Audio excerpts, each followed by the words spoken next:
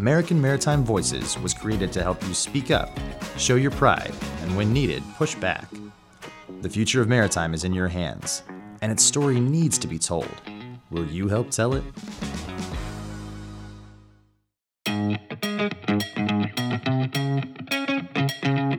Welcome back to the American Maritime Podcast, powered by Bigwig Podcasts. I'm your host, Jennifer Carpenter, and today we are very excited to welcome Bill Doyle, CEO of the Dredging Contractors of America, the leading voice of the dredging industry for 3 decades.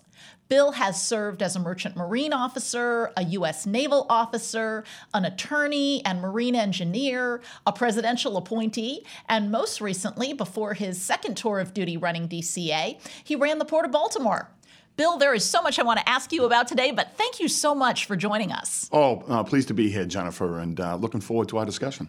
Absolutely. Well, let's start with the basics. Dredging is so important to the U.S. economy, and most people don't understand it at all. Tell us a little bit. Dredging 101, please. Yeah, dredging is an enormous asset for the United States of America.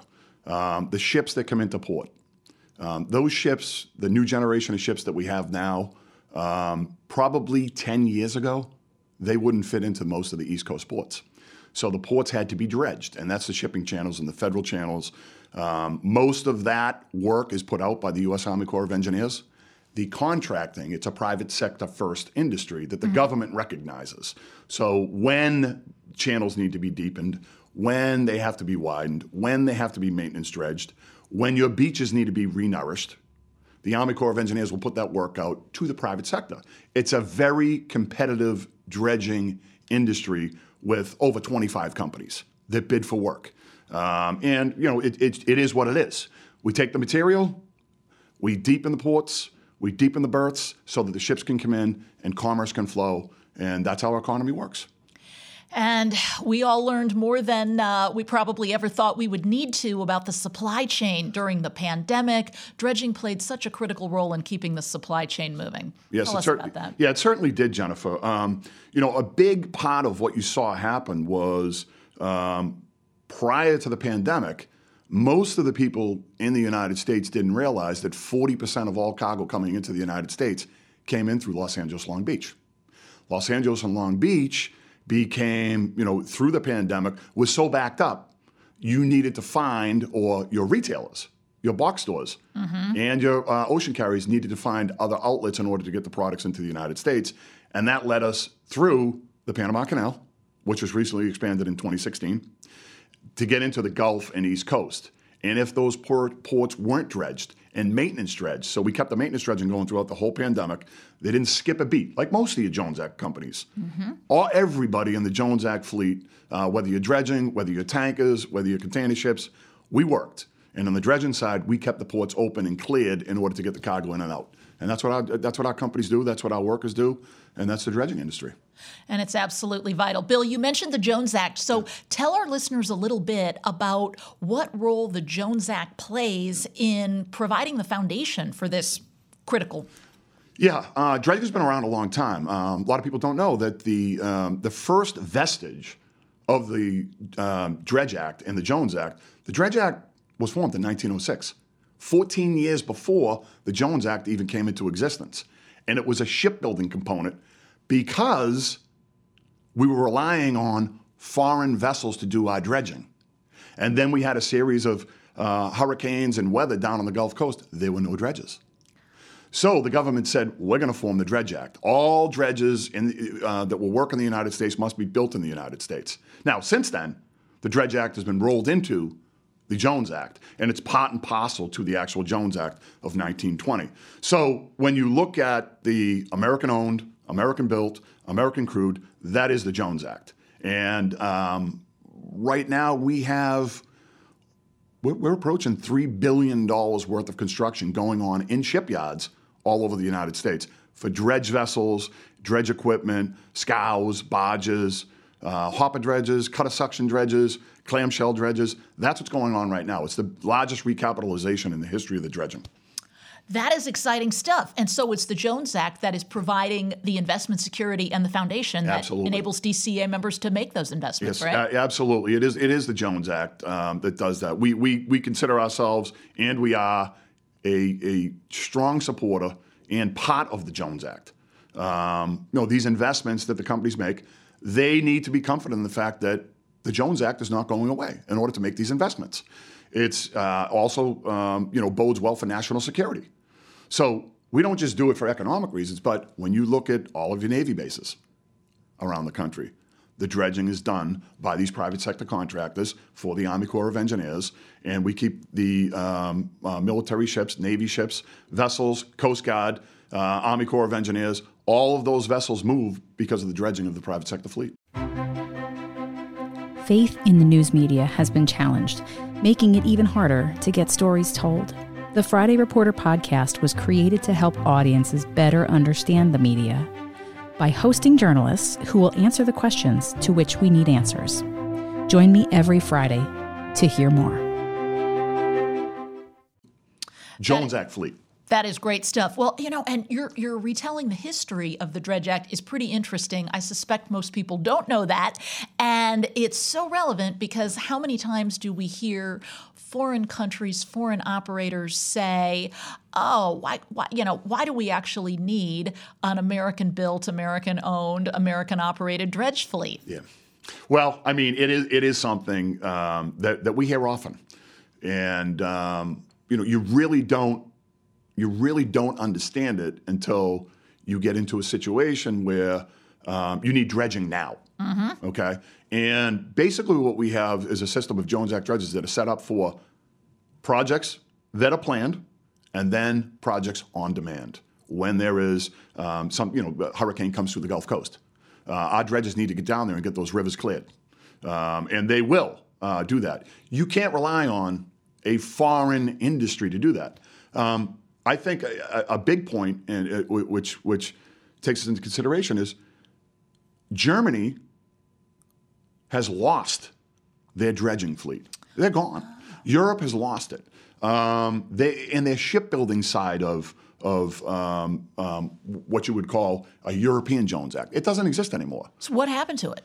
It's gone. Economically, they let it go. All right. And what happens is, and this is the interesting part of it, is that your vessels that Germany used to build and used to use are now being built in China. Okay. Whoa. And if you're a dredger, a European dredger, you're building your vessels in China, but you don't have access to the Chinese market. And they're complaining about that, meaning the Europeans are complaining that, well, we don't even get to compete in China. No, you don't. China's rules are China's rules. China's going to dredge for themselves. We don't, in the United States, want to be in a situation where we build our vessels somewhere else, and then we need those vessels to come back into the United States, and a foreign entity has built them. No, it's not there. We build our own. We take care of ourselves. It's a national security issue. It's an economic issue. And our companies, American-made, American-crewed, American-built, American-owned. And that's the only thing we can rely on. We don't want to be in a position like the Europeans. Wow. That is just an amazing split screen juxtaposition, picturing what we have now and what situation we could be in if we were to be lured into giving up the protection we enjoy with the Jones Act. Yeah, sure. I mean, we've been in these situations before, and one of the most recent example is the microchips. Okay? In the 90s, the United States was producing, well over 70% of all microchips in the world. Well, we went down to somewhere in the range of 20%. All of those microchips were foreign built. Okay? So what had to happen? The United States, Congress, policymakers had to come in, step in, and do the CHIPS Act. Yep. So we're going to have to build our own microchips. And that's what happens. And it's going to take a long time. It's going to take over a decade to get that up and running. Billions and billions of dollars spent getting the microchip industry back into the United States. We don't want to be there with shipbuilding. We don't want to be there with the Jones Act. We have it now. If it's not broken, don't fix it. And keep it. Absolutely. Here. So, Bill, you have very varied maritime experience, and you most recently served as director of the Port of Baltimore, where I'm sure you have some perspective on China's ambitions to control port infrastructure worldwide as well as vessels. Can you just talk a little bit about that aspect of the security challenge? Yeah, I will. It is a security challenge. Again, like the microchips, 40 years ago, your ship-to-shore cranes were all made in the United States.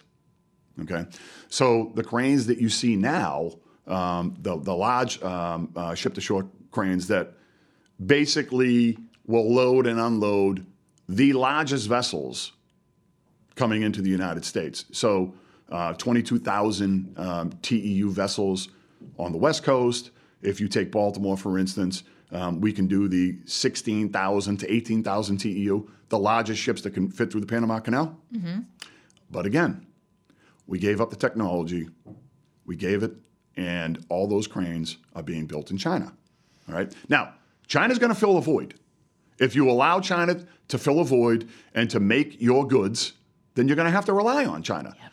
We need the Jones Act to stay in place the way that it is because we don't want to rely on a foreign nation, any foreign nation. But when you look at the port infrastructure, a lot of it, I can see the focus of the administration, of Congress, is that, we have to take a look at this. For 40 years, we've been outsourcing. There are some industries like crane making, like microchips, like shipbuilding, that we don't want to lose. And we've got to do this and keep it in place to have our economy and our national security. Absolutely. They're just part of that critical industrial base we've got to have. Yeah. Bill, let's shift gears a little bit to the environmental benefits of dredging. I'm not sure most folks think about the role that the dredging industry plays in environmental protection, coastal restoration. Can you talk a little bit about that? Because you're doing some cool things. Yeah. So what a lot of people, they'll ask, all right, so you dredge. What do you do with the mud, the dredge material? Well, the policy in the past was, you just take it out to sea and bottom dump, right? You get rid of it at sea. We've come a long way, and the Army Corps of Engineers is in this team as well, that's not wasteful material. We should take that material and find a beneficial use. It's called beneficial use of dredge material. And for instance, if you look at the Chesapeake Bay, so the channel for Baltimore starts in Virginia. It's down in Cape Henry. It comes all the way up to Chesapeake Bay. You've got several islands in the Chesapeake Bay that were almost completely overrun by sea level rise and storms. As recently as the early 90s, they were just specks on a map. Well, what you had is the state and the federal government and the dredging contractors said, why don't we rebuild these islands? We'll take the dredge material from the Chesapeake Bay, and instead of wasting it, we will take that material, rebuild the islands, rebuild the shoreline so that you have bumpers for storms. It's storm protection, it's coastal resilience, and all of that material that you're seeing nationwide, there are uses for it. Now, it took a long time to get there because you had to get the environmentalists to understand that this is safe material. Mm-hmm. It's not polluted material. It's been tested by state agencies, the EPA, Army Corps of Engineers, all of those, you had to get over that hurdle to say it's safe. That's why one of the things that you don't hear people say anymore, not in the dredging industry, you won't hear any of my staff or any of my companies, we don't call it spoils, we call it dredge material. Yes. So the lexicon of changing the lexicon to dredge material, the environmental use, the beneficial use, that's what we do with the dredge material. That is really interesting stuff. So dredging, it's sort of this cycle. Yes. Dredging is not only making these critical contributions to our economy and our security by making sure we can get to our own ports, but you're actually helping to restore the environment, which it seems like, Bill, is only going to be more relevant as we deal with climate change and extreme weather. Oh, absolutely. I mean, we see it. I mean, it's not just the Chesapeake Bay, it's the Mississippi River and your dikes and the land. There's land losses all the time down there when you have floods. All right, so land will go away. I mean, I have a saying that I like to say is, God's not making land anymore. There's only two ways you can make land: volcanoes and dredge material excavated from the ocean floor. That's the way you get it. So that land mass that we take from the ocean floor and rebuild our coasts, it's valuable. It's a valuable resource, the dredge material that is used. That is really cool stuff. So as you look out on the horizon, where do you see the U.S. dredging industry going? What opportunities do you see? Anything you're concerned about that we need to make sure we're working on so that we have what we need in the future when we need it? Yeah, I think with the recapitalization is a big thing. You're always going to have your maintenance dredging, okay, because your channels silt up. Yep. So you're always going to need to have dredging for that silt material. But I think that you're going to see a lot more in the environmental dredging. You're going to see a lot more in your coastal restoration. You're going to see a lot more in your beach nourishment. I mean, if you take a look, in the Delaware Bay, you've got Bethany Beach, you have Florida beaches, all of that dredge. Okay, so you find the borrow sites. Borrow sites are your sandbars. You take the sand, you bring it on, you put it on the beach, and it's not just for swimmers. It's not just for sunbathing. It's actual coastal protection. So when you rebuild these beaches, yes, there is the tourist part of it, but it's also the safety and security of the surrounding ocean communities. And that's, I see that expanding more and more on, rebuilding the coast, the resilience, and, dredges are going to play a major part in that. That is really exciting stuff and seems like something that, folks would want to be part of. We've talked a lot on this podcast about the need to make sure that we've got the next generation of mariners coming along to do what needs to be done. Are you experiencing any challenges in the dredging industry? Do you have the people that you need to do this awesome work in the future? Yeah. I think that we always are looking for mariners. And, part of my job is to, dredging's cool. It is cool. They're cool looking ships to get on there. So, our companies do reach out to the Maritime Academies. Myself, I'm a Mass Maritime Academy graduate. I sailed on vessels for 10 years. So, I have that, I can tell that story to the cadets and the folks that want to go to sea. Working with our labor unions, they all have training facilities, the MBBA, the AMO, the SIU, the MMP, all of those folks have training facilities that, you can come in as a rating and you can go all the way up through officers. So, we want to, in a big part of the American Maritime Partnership is that recruitment and getting the word out that, you can make a great living. Family sustaining wages with benefits if you come into the maritime industry. Dredging is a part of that. Absolutely, and doing work that makes a real difference. Yes. Cool stuff. Bill, is there anything you want to put a little finer point on or anything I didn't ask you about that you were really hoping I would that you want to share with our listeners? No, I think that, well, first of all, congratulations. You are the first female that will be the head of the American Maritime Partnership. So congratulations on that. And working with the American Maritime Partnership and the AWO, we're partners together. Absolutely. So look forward to continue working with you, and it's a pleasure. So thank you. Well, it is a pleasure right back at you. Thank you so much for taking the time to join us today and share a little bit about all the cool stuff that the U.S. dredging industry does for our economy, our security, and our environment. Thank you.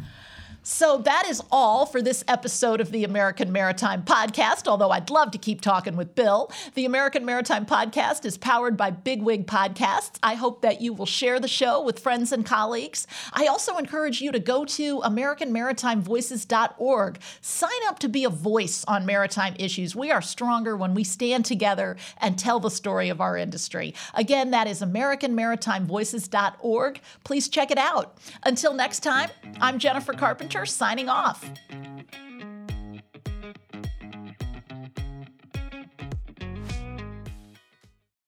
On any given day in Washington, policy proposals are created, debated, and decimated by tens of thousands of people and organizations working behind the scenes.